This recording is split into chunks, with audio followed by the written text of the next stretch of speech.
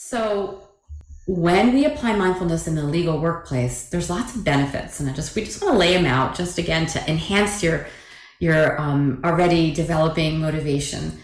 Number one, stress reduction, and like Lori said, it's vital, right, to really think about our well-being so that it's not really optional; it's really critical, including resiliency, right? So when we're resilient, we're able to navigate stress. And one of the things that's really important, we know that stress, the outside or the external stress doesn't necessarily ever go down, but our capacity to meet the stress improves. So when we say stress reduction, it's really about our capacity to meet the stress rather than hoping that things get better, right? Because for many of us, we don't have that control.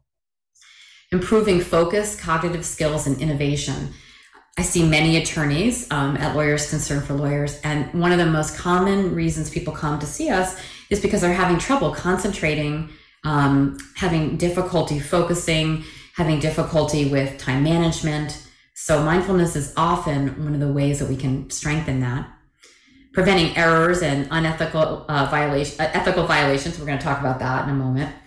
Reducing unconscious bias. So we're much more aware of the impact of what we're saying, how we're feeling, and how someone else might be feeling.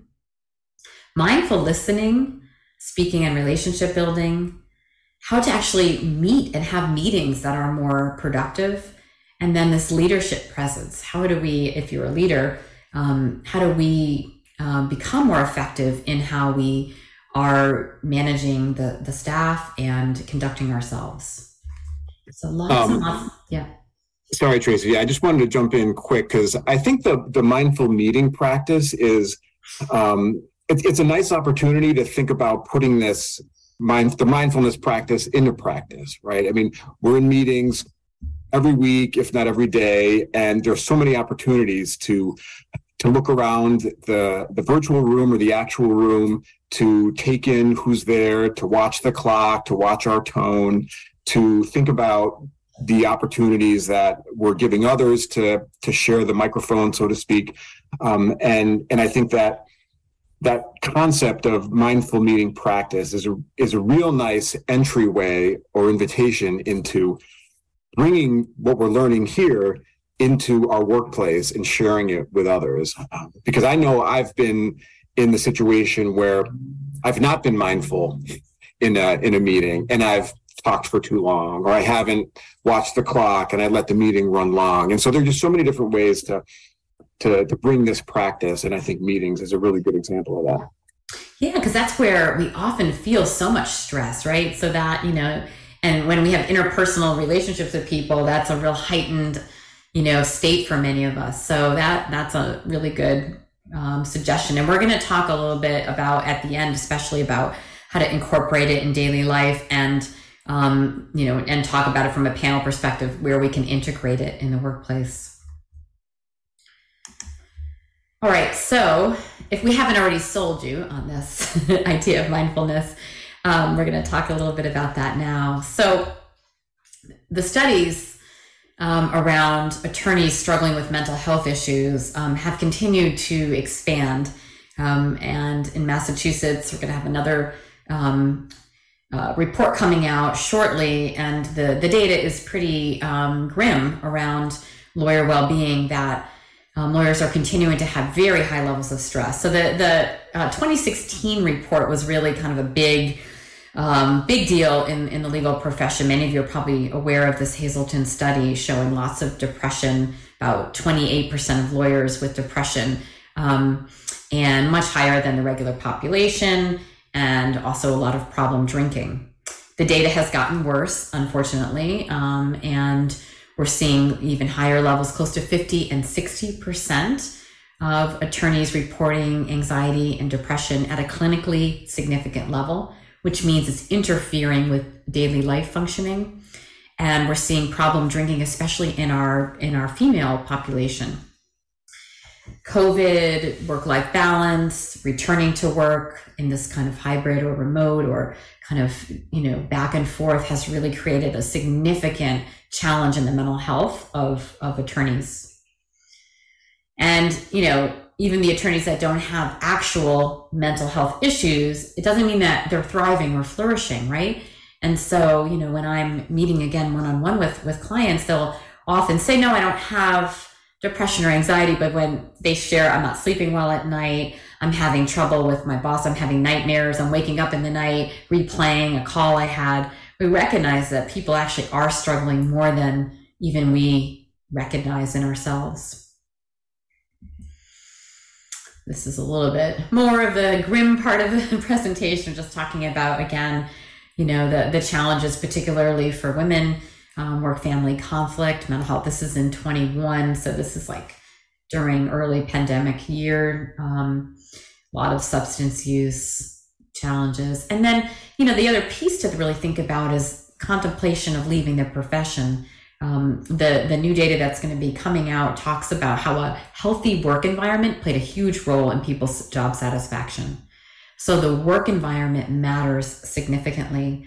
And so Bernardo's talking about like a meeting place or places where people are gathered makes a big difference in terms of whether people feel supported and more satisfied, or unsupported, dissatisfied, and wanting to leave the profession, right? So the well-being is really important for the individual, but also for the workplace. So lawyers, and if you look at the data, so again, going back to these high levels, and let's assume now, let's say about 50%, right around between 40 and 60% people are struggling with depression and anxiety in the attorney profession right now. Why is that so? Why is this group particularly even more vulnerable than other professions? So if we think about the brain again, and what's happening in the brain on a regular basis, lawyers think about, right? There's this, what we call negativity bias. We're drawn toward looking for what is negative so that, we can spot a problem and then try to plan ahead, or look for a weakness to win a case, for example. Looking at fault, right? So there's already, the mind is pumped or primed to look for that in someone else. Rumination about negative outcomes, and this isn't just for lawyers, of course, but lawyers are always thinking about, well, what could go wrong? What if this happens, then this could happen. The amount of conflict during your day. And think about every time you have a conflictual interaction with someone, you're having a little chemical reaction in the brain, a stress response. And so if your day has 50 stressful interactions, you've just had a little bit of cortisol enter your nervous system 50 times. And over time, we don't even notice it, but our nervous system does, right? If we're around people that are highly stressed, that also creates stress in us. We have something called mirror neurons as humans, where we are wired to feel other people's emotions.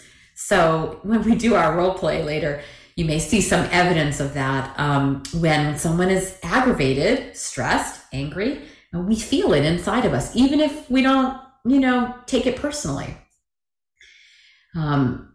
So also attorneys, of course, are always trying to juggle lots of work, a lot of concentration, deadlines. And so again, think about what's happening in the brain during those really high volume times.